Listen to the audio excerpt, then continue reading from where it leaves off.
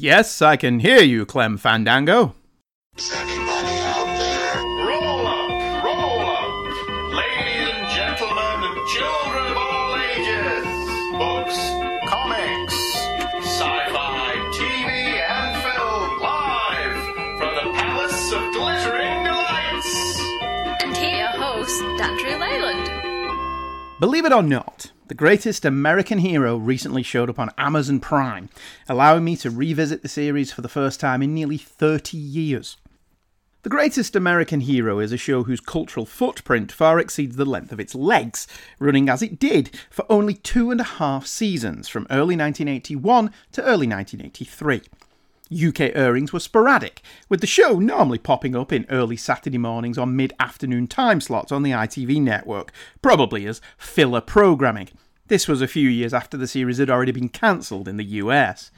Yet, thanks to its catchy theme tune, believe it or not, by Mike Post and Stephen Geyer, and appearances on t-shirts in shows like The Big Bang Theory or answering machine messages on Seinfeld, the series remains fondly remembered by a generation.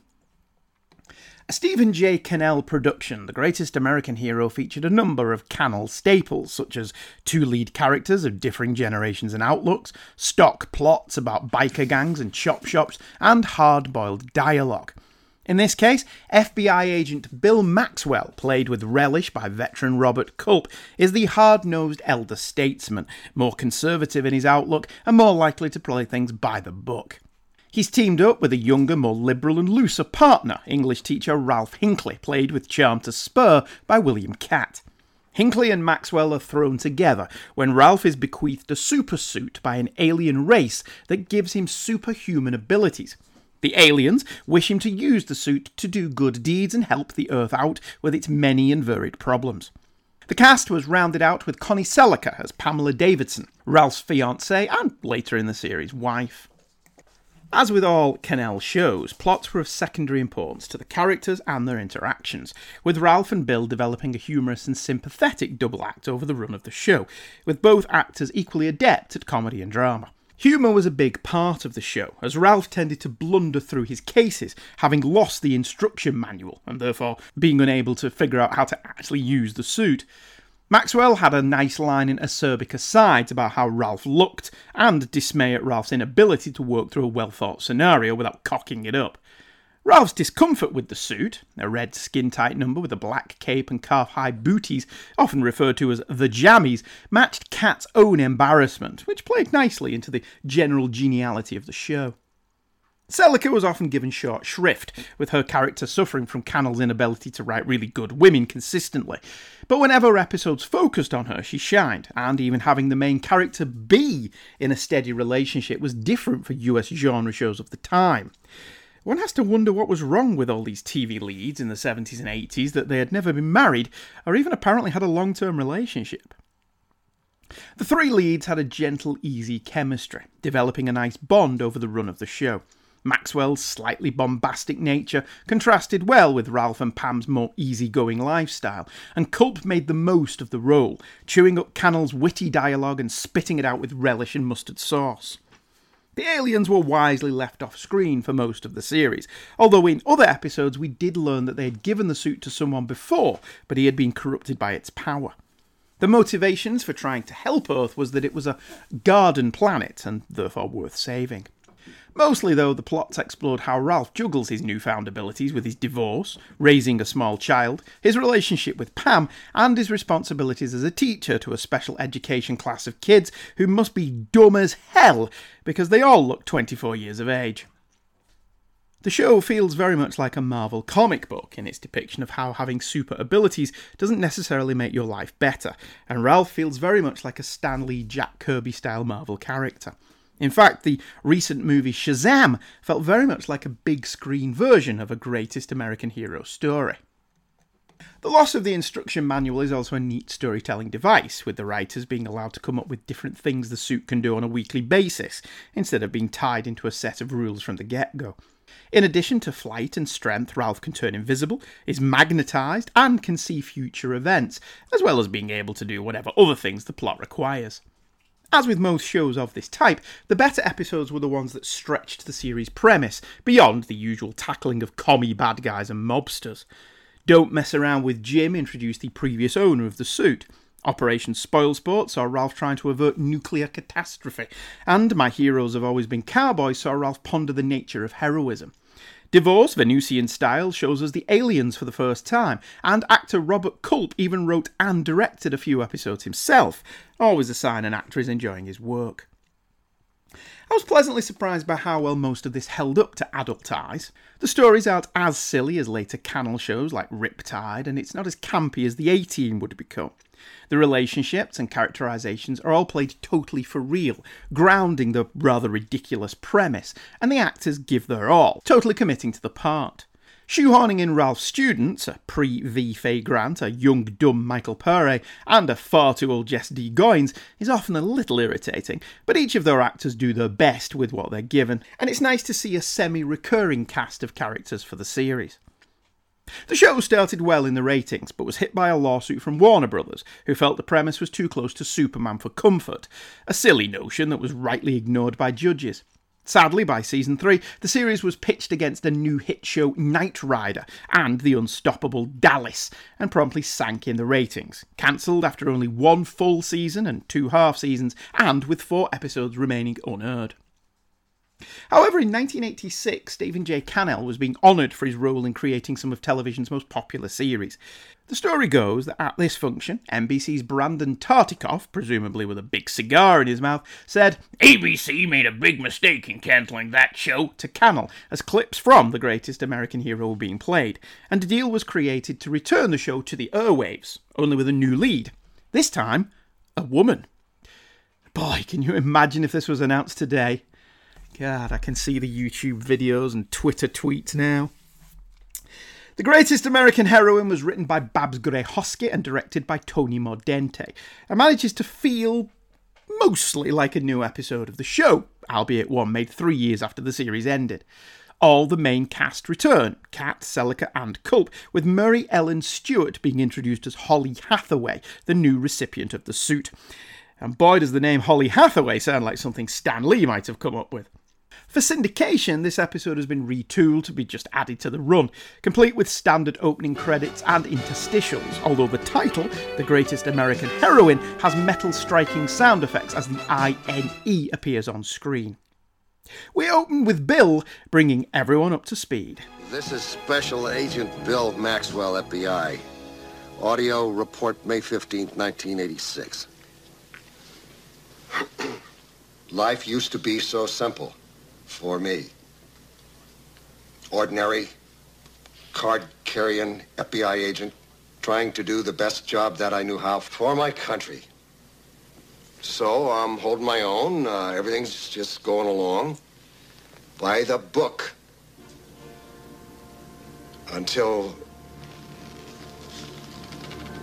they decided to team me up with a school teacher named Ralph Hinckley and kidnap me to Palmdale, and my life took a sharp left into the margin. Things got a little weird there at the beginning, especially since Ralph managed to lose the book of instructions how to use the suit that they gave us. Anyway, we made the best out of a very weird deal. And then it happened. The one thing we were all scared to death of from the beginning.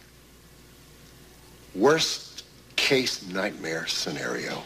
The first thing of note is, what the hell's happened to Robert Culp? Has he been ill? In the 3 years since the series went off the air, Culp has gone completely grey and lost a lot of weight. Fortunately, he still has the attitude, so within moments we've kind of forgotten his appearance, as Maxwell reveals what happened recently. After 5 years of helping people, 3 longer than the show actually ran, Ralph found his secret exposed in a really truncated and abrupt scene. A lot of this episode is abrupt, and this is apparently due to the fact that a 90-minute script was cut down to be a regular length episode. Instead of seeing Ralph fall over on a pavement with a young girl in his arms, apparently we would have been treated to a big action beat, where Ralph saves the president, the public and life aplenty one last time, giving Kat one last heroic deed in the suit before his outing. Not only would this have been really nice to see, it would also have explained why the president just happened to be passing by. Cat hasn't changed at all in the intervening years, but the suit has. Instead of the red jammies with its cotton look, it's morphed into a shiny spandex number. Think of the difference between Chris Reeve's Superman costume and Dean Cain's suit. The emblem is also red on silver instead of red on white, and it's now a one-piece. Almost overnight, Ralph becomes a superstar, hiring agents to manage his personal appearances and dropping by Saturday Night Live and The Tonight Show. Ralph lets the fame go to his head a little, which some people have complained as being out of character, but I think that's the point. We saw in the episode Don't Mess Around with Jim that the suit's power corrupts. It's just in Ralph's case, the corruption reveals itself as hubris and ego rather than greed and violence, simply because Ralph's a nice guy. The sudden fame is causing problems between Pam and Ralph, especially as Ralph doesn't seem impressed that his Carrie co-star John Travolta is up for a role in the film about his life. After all, he's not even blonde. That this is a bit out of character for Ralph is pointed out by Pam, who wants life to go back to normal, something Ralph rightly scoffs at. However, the aliens aren't happy with current developments and call Ralph and Pam up to the spaceship, which looks like the set of the mothership from V. The aliens, looking like the Guardians of the Universe from Green Lantern comics, spell it out for Ralph in this clip. Mr. Hinckley, we saw you on the Dick Cavett show. Dick Cavett, huh? I didn't know you could get that stuff up here. That's great. What am I saying? I mean, of course they get that stuff up here. You probably have cable too, don't you? You are a celebrity now, Mr. Hinckley. You and the suit are known to the world. This situation will not work. We must make the world forget. You can make the whole world forget they ever knew about Ralph in the suit? All we have to do is give the suit to someone else. Give the suit to someone else? You mean I have to resign?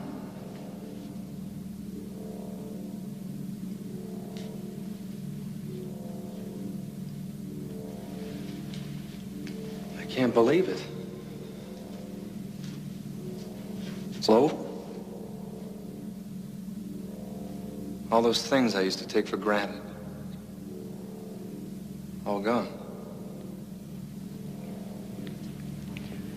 Well, it was good while it lasted.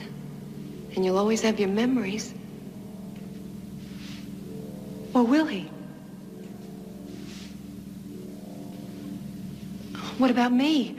I mean, I put up with a lot of stuff I deserve to remember, too. You may remember also, Mrs. Hinckley. What about Bill? Bill Maxwell?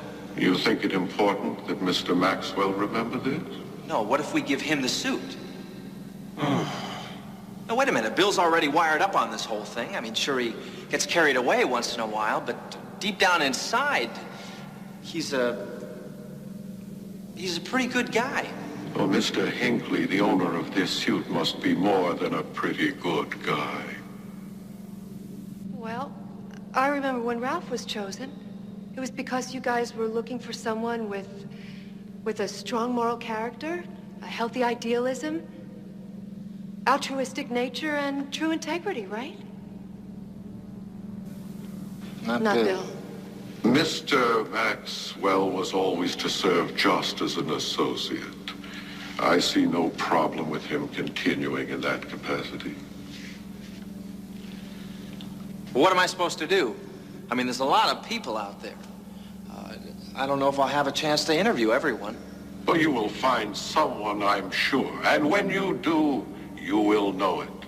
Good luck in your mission, Mr. Hinckley, and thank you for all you have done. You are dismissed. This was the best scene in the show.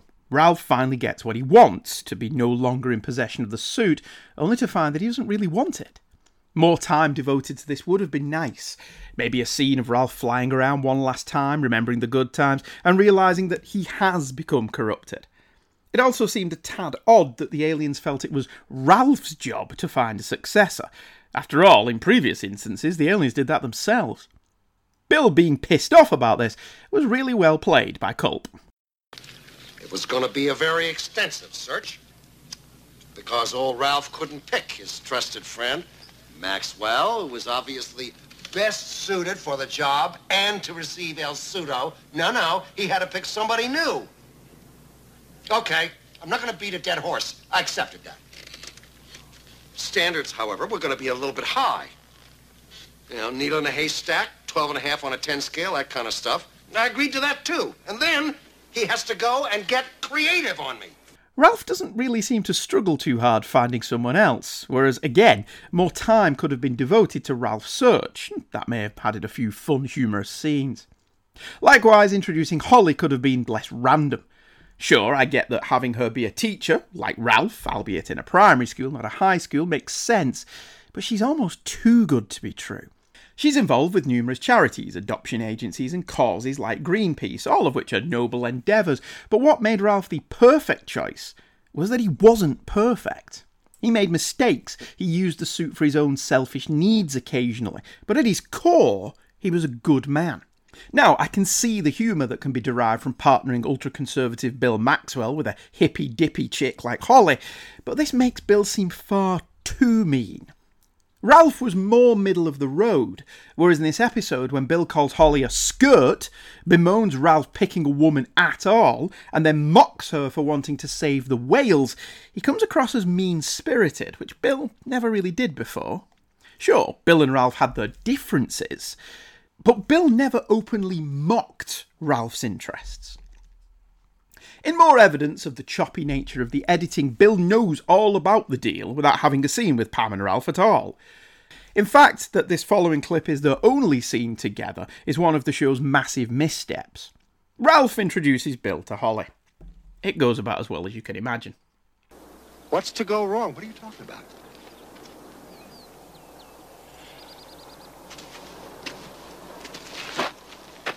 Bill?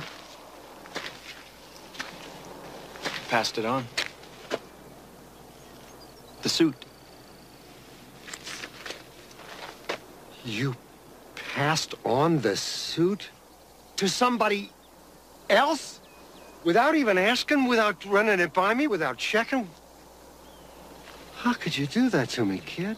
It's right, Bill. I know it is. Now, the green guy said that when I found the right person, I would know it. And I know it, Bill. She's the right person, Bill. Isn't she the right person? Yeah, well, she may be the right person for him, but what if... She? What did I tell you? Hang tough, hon. Ralph, you did it to me, didn't you? He did it, didn't he? You picked a skirt! He picked a woman. No! That's bad enough you wouldn't fight for your old pal, Maxwell, to get the suit. That's hard enough to swallow. Now you got me paired up with Nancy Drew? Holly Hathaway. Who? Holly? Who cares? Bill, give her a chance. I already told her all about you. But he lied, so you're safe. Bill, she's got everything. Strong moral character, integrity, she's altruistic, warm, she's kind, she loves children and pets, she loves helping people. Yeah, you left out brave, clean, and reverent. Sounds like Miss America. Foam the runway! I'm coming in! Counselor, that is not funny.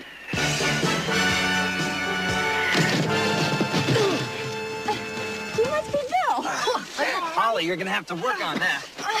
I know. Yeah, I'm fine. I caught a downdraft and it kind of threw off my landing.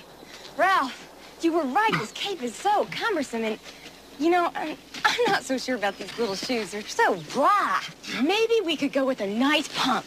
Holly, I think you better forget redesigning the suit. I think the green guys are kind of locked into this model. That's too bad because, you know, I really do think it's got a lot of potential. No, you're right. It does. It does? Oh, Holly, this is Bill Maxwell. Bill Maxwell, meet Holly Hathaway, your new partner. What's the story? You and I are kind of like partners, huh? You kind of sniff out the trouble spots, and then the last minute I fly in and save the day. Is that kind of how the picture goes? Well, I don't know. Is that kind of how the picture goes, Ralph? Basically, yes. Again, having Holly be a teacher, just like Ralph was, keeps some continuity within the show, and her being an adoptive mother is pretty cool. But the kids are very annoying and saccharine. Hopefully, had this gone to a series, they would have been forgotten about very quickly, much like Ralph's son, Kevin. Ralph and Pam saying goodbye to Bill is quite sad, but after that, well, the show was lucky they had Culp, because Mary Ellen Stewart is far too bubbly and over the top in her exuberance. It's a different take to have someone want the suit rather than Ralph's reluctant hero approach, but that simply isn't as interesting to watch. The training montage is fun, so much fun in fact that the recent Shazam movie would do a takeoff of it, but it again suffers at the editor's hands. Holly and Bill are clearly talking to each other, but instead this is turned into a goofy comedy montage with slow motion, sped up footage and John Philip Sousa on the soundtrack. Culp is still watchable, but he has to tone down his performance to accommodate Stewart's OTT nature, especially when the plot finally kicks in 15 minutes before the end of the show. Sure, this is only a pilot, and over time I suspect the writers and Stewart would have gotten a better handle on Holly's character, but with US television, you rarely get a second chance to make a first impression. Holly takes Bill to Newfoundland after introducing him to veggie shakes, which goes well, to investigate illegal whaling. Are you sure that you don't want to shake, Bill? I really think that you could probably use a lot of vitamins. Hathaway, this ain't a game we're playing here. Look at this. You're so hot on the news of the day. Look at that. We have got terrorists here blowing up innocent people. We got domestic felons wreaking havoc upon society. We got crime, kid, right in the backyard. It's coming out the wazoo. The big red menace hanging over us. Sword of Damocles. You want to go skin diving. I don't want a yuppie milkshake. I want a partner with sense. You don't have to go if you don't want to. I got the suit. I can go by myself. You wouldn't. Well, I don't want to, but I just thought that we were going to be partners. I thought we were going to be a team. Well, we are. That's right. Well, we are going to be a team. See, that's what. Well, okay, that sounds like fun to me. Fun? It is not supposed to be fun. Why not? Because. Why can't it be fun? We're supposed to make this planet a better place to live. That sounds like fun to me. You always like this? Pretty much. That's what you're going to really appreciate about me, Bill. I'm never in a bad mood. Hathaway's motivations are again noble. She seems to subscribe to the MTV strapline Think Global, Act Local, and she certainly has the best interest of the planet at heart. Bill is more of a big picture guy, and he would rather tackle terrorists and commies. Again, there could have been some fun conflict had this gone to series, and to be fair, Stewart is better in the scenes where she's deliberately winding Bill up. Her arm wrestling scene is fun, although her clothes ripping off like the Hulk when she starts winning is a bit silly. The show never seemed to be able to decide if the suit worked when it was underclothes, or if it had to be exposed, and this episode doesn't come down on either side of the argument. Sadly though, the entire climax takes place in a dingy bar. Hathaway does nothing out of the ordinary. She wins a wrestling match and chucks a few guys around, but there's no moment of doubt. No feeling of her doing the wrong thing by taking this job. No heroic resolution to her internal dilemmas. Nothing that makes Holly a relatable person when thrust into such a ridiculous situation. She doesn't even fly again. Hell, I'm not even entirely sure the plot got resolved. It's nice to see the guys again, and to get to see the end of Ralph's story, allowing for a climax that the abrupt cancellation of the show never allowed.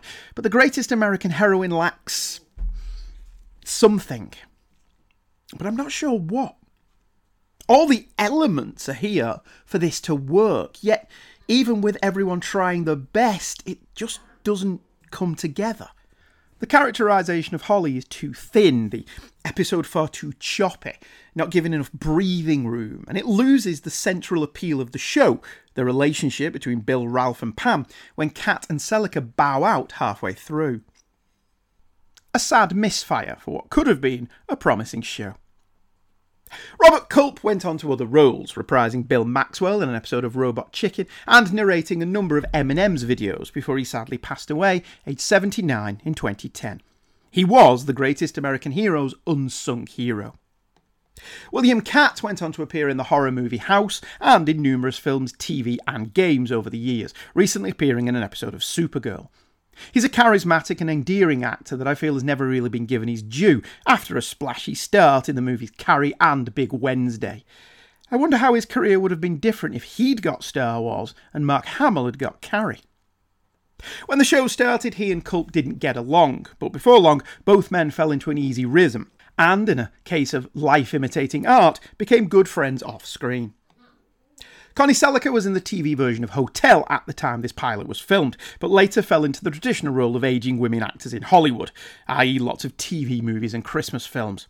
Mary Ellen Stewart appeared in the soap As the World Turns for a few years and has one appearance in the Stephen Cannell series Renegade, but seems to have retired from TV and film just after that.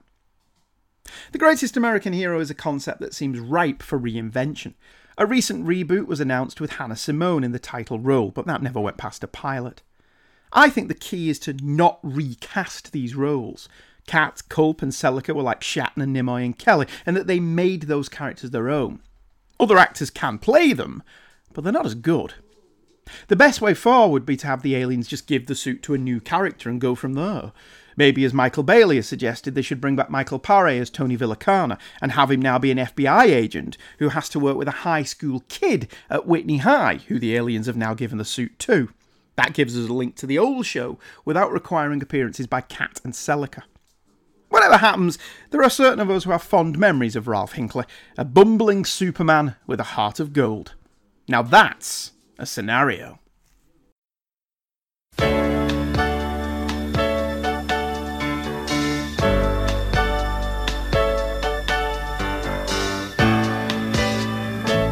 at what's happened to me. I can't believe it myself. Suddenly I'm up on top of the world. It should have been somebody else. Believe it or not, I'm walking on air. I never thought I could feel so free. Flying away on a wing and a prayer. Who could it be? Believe it or not, it's just me. Just like the light of a new day, hit me from out of the blue, breaking me out of the spell I was in, making all of my wishes come true. Believe it or not, I'm walking on air. I never thought I could feel so free. Flying away on a wing and a prayer. Who could it be? Believe it or not, it's just me. Who could it be? Believe it or not, it's just me.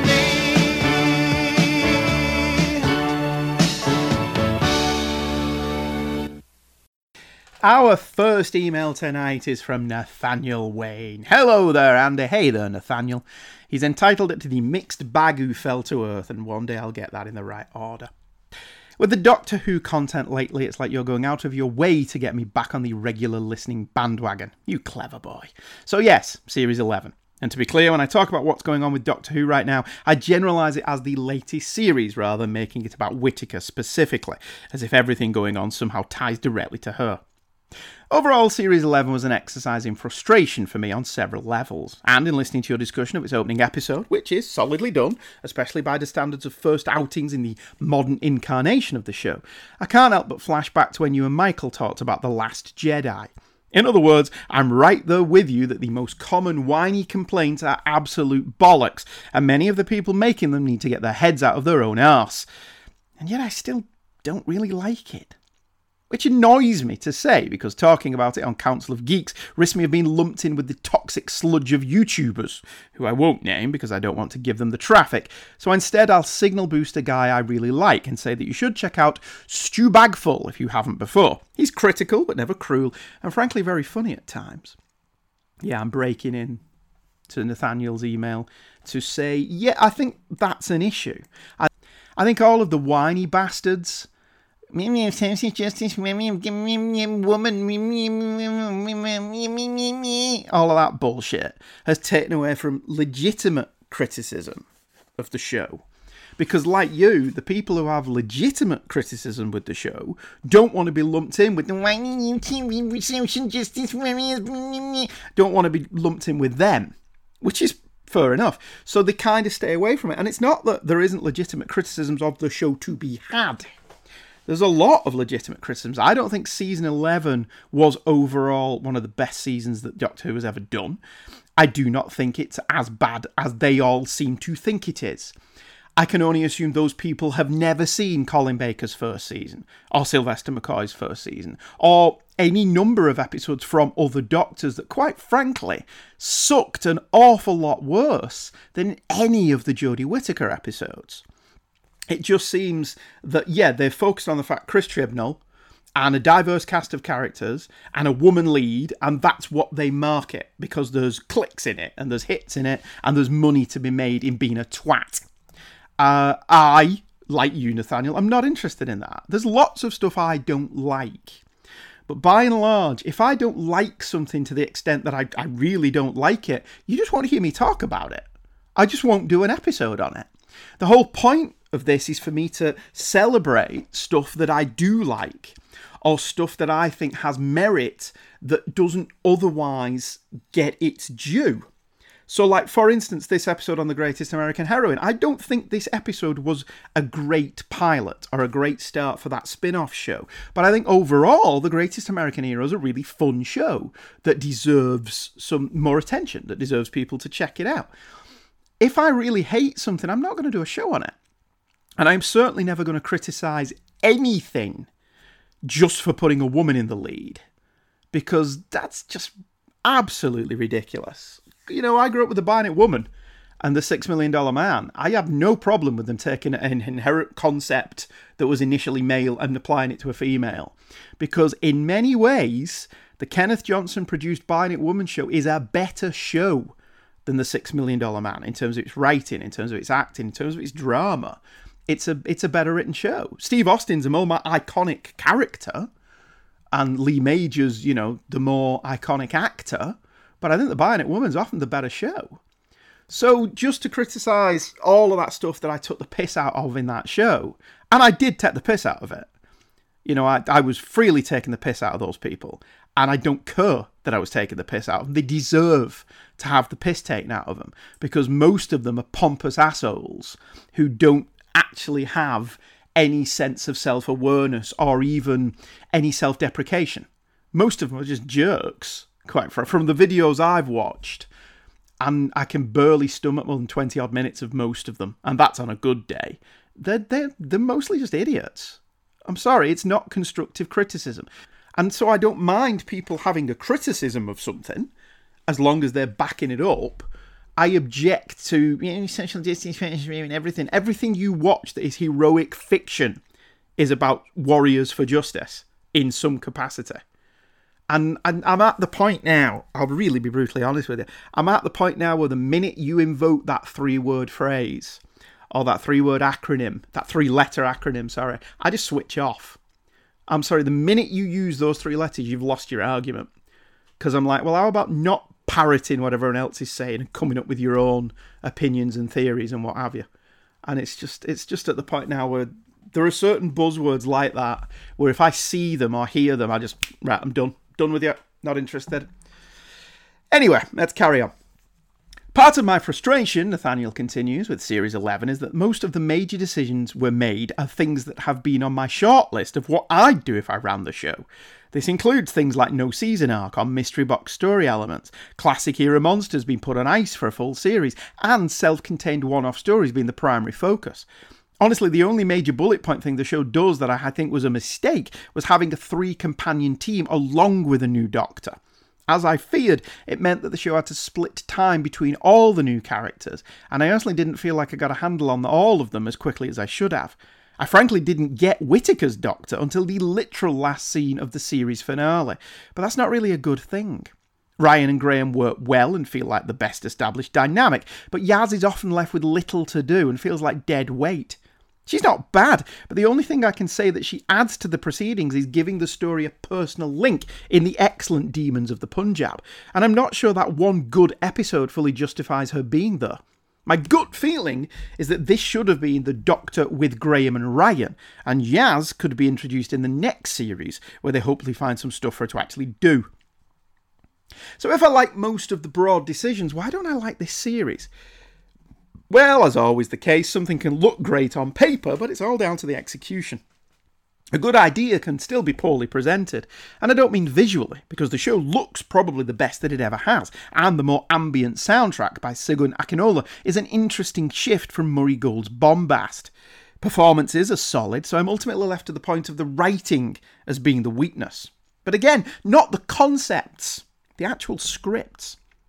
As I noted, The Woman Who Fell to Earth is solid, and I even like The Ghost Monument, although on reflection the little things that made it for me were performance dependent.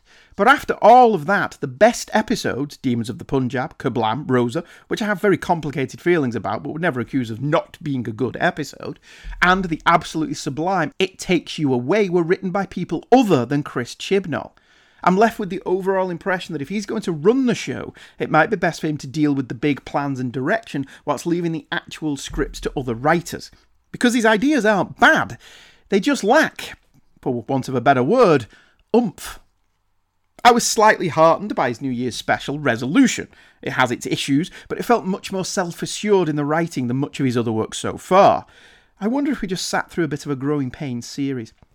I'm interrupting again. I need to rewatch Resolution, and I have been planning to do it for a while, because essentially we're not disagreeing. All those episodes that you just listed there are my favourites of the series. I loved Kablam, even though it had a few issues in, okay, so is commercialism bad? Is big corporations bad? It didn't really decide. I also loved It Takes You Away. I thought they were really good episodes. So we're kind of almost, again, when you actually sit down and talk to somebody, we're in the same place, more or less. My problem with Resolution was the amount of time it spent on Ryan and his dad, which I do not care about. It's bad enough that American writers are obsessed with daddy issues, that it's now bleeding over into British television writing. And it's like, just no. Don't do it. You know, we used to go through entire series without having characters have daddy issues. And so, for me, that episode could have trimmed all that shit, and it would have been a much better episode. But, you know, your mileage may vary. As for Whittaker, continues Nathaniel, I really don't feel it's fair to do much assessing of her. I say in the wake of having accepted Peter Capaldi as my all-time favourite Doctor, despite not really getting on board with him until his second series. So now that I finally feel like I have a handle on what she's going for, I'll be curious to see what comes next. I'm not sure I can say that I'm excited for Series 12, but I am hopeful. I'm hopeful that Chibnall, on his own, and not because of fan whining, will recognise some of the ways in which Series 11 stumbled and adjust for them. I like to give folks the chance to get better, and I hope that my favourite show will only improve with the next go-round. Still annoyed that it won't be airing until next year, but what can you do? I think some of that is down to the BBC's budgets and fundings and all of that stuff. People clamouring that the licence fee should be abolished, ignoring the fact that the BBC make much more diverse programming than Netflix or any of the streaming services. Essentially, the BBC amounts to £13 a month, whereas Netflix is anywhere between £10 and £15 a month. But for that £13, you get BBC One, BBC Two, BBC Three, BBC Four, all the radio stations, all the local radio stations, plus a diverse mixture of genre programming, from Doctor Who science fiction to drama. Still some of the best drama in the world is made for the BBC. Russell Davies's recent Years and Years, for example, a cracking show. It's comedy, documentaries. David Attenborough, still the best documentary filmmaker in the world today. You get all of that for £13 a month, but because it's a compulsory payment, essentially a tax, people complain about it. One of the things I do need to make clear for listeners here, it is not state-run.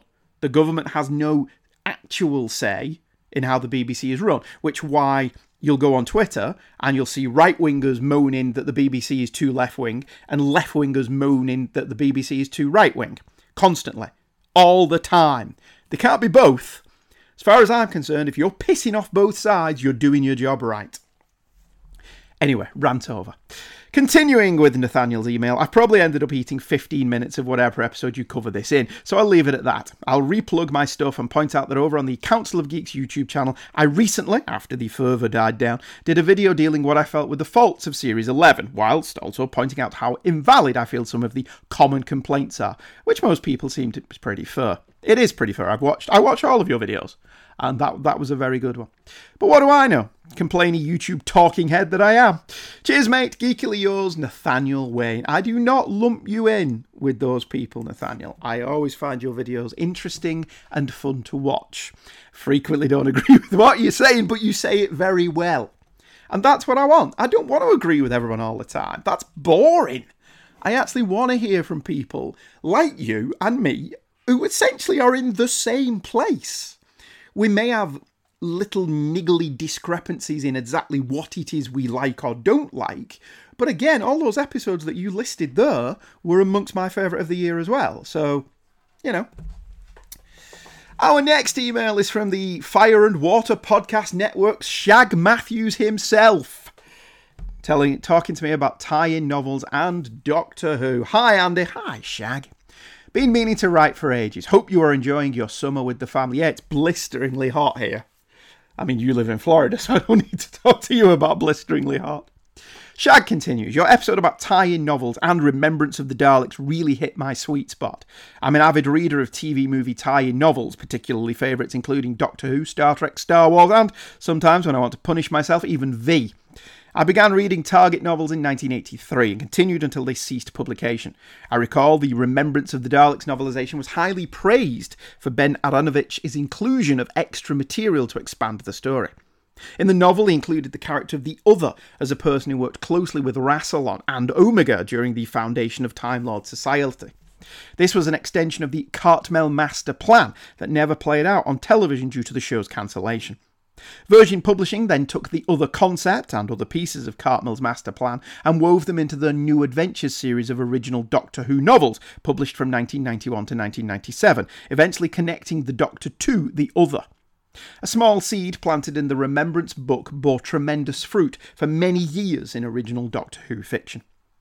As I recall, other enjoyable Target Doctor Who novelisations included several Dalek stories. Extra effort was always put into these.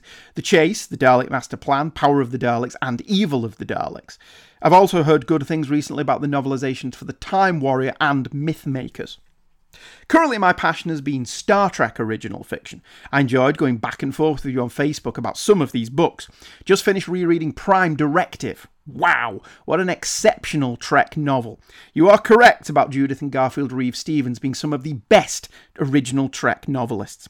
Another personal favourite of mine by a different author is Strangers from the Sky, a truly exceptional novel.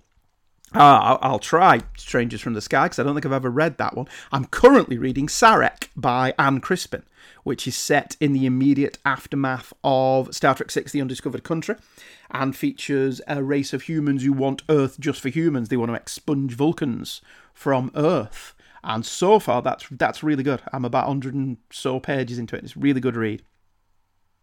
Really enjoyed your re-examination of the 13th Doctor premiere, continues Shag.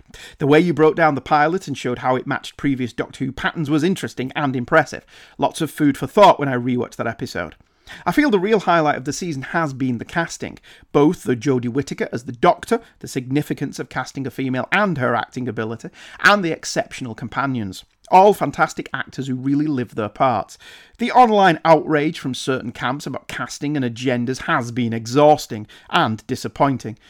I enjoyed listening to you invalidate their arguments. Hope these people begin to fade away and go and bother other fandoms. Well, they seem to be bugging Game of Thrones for a bit, but there's a new Star Wars film coming out, so I'm not holding my breath for that being an intelligent and reasoned conversation.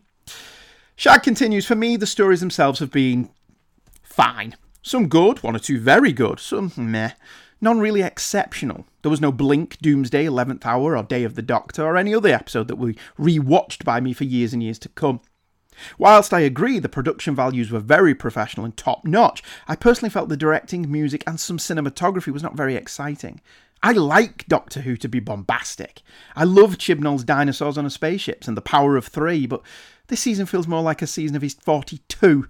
Again, fine, but not amazing. With that said, I really enjoyed the directing and music for the New Year's resolution episode and hope that's a sign of the future.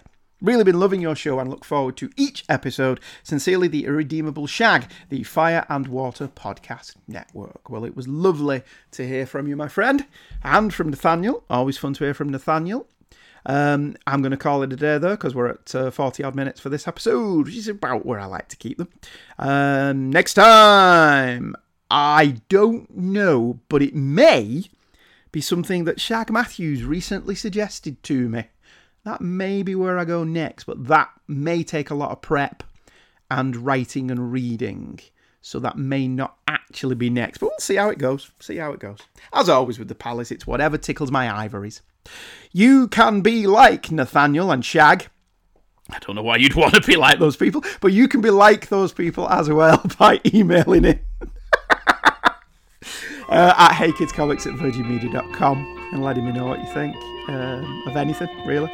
And we'll be back next time. And, you know, more optimistic this time. Everything is going to be okay. You know, hopefully. See you next time. Bye-bye.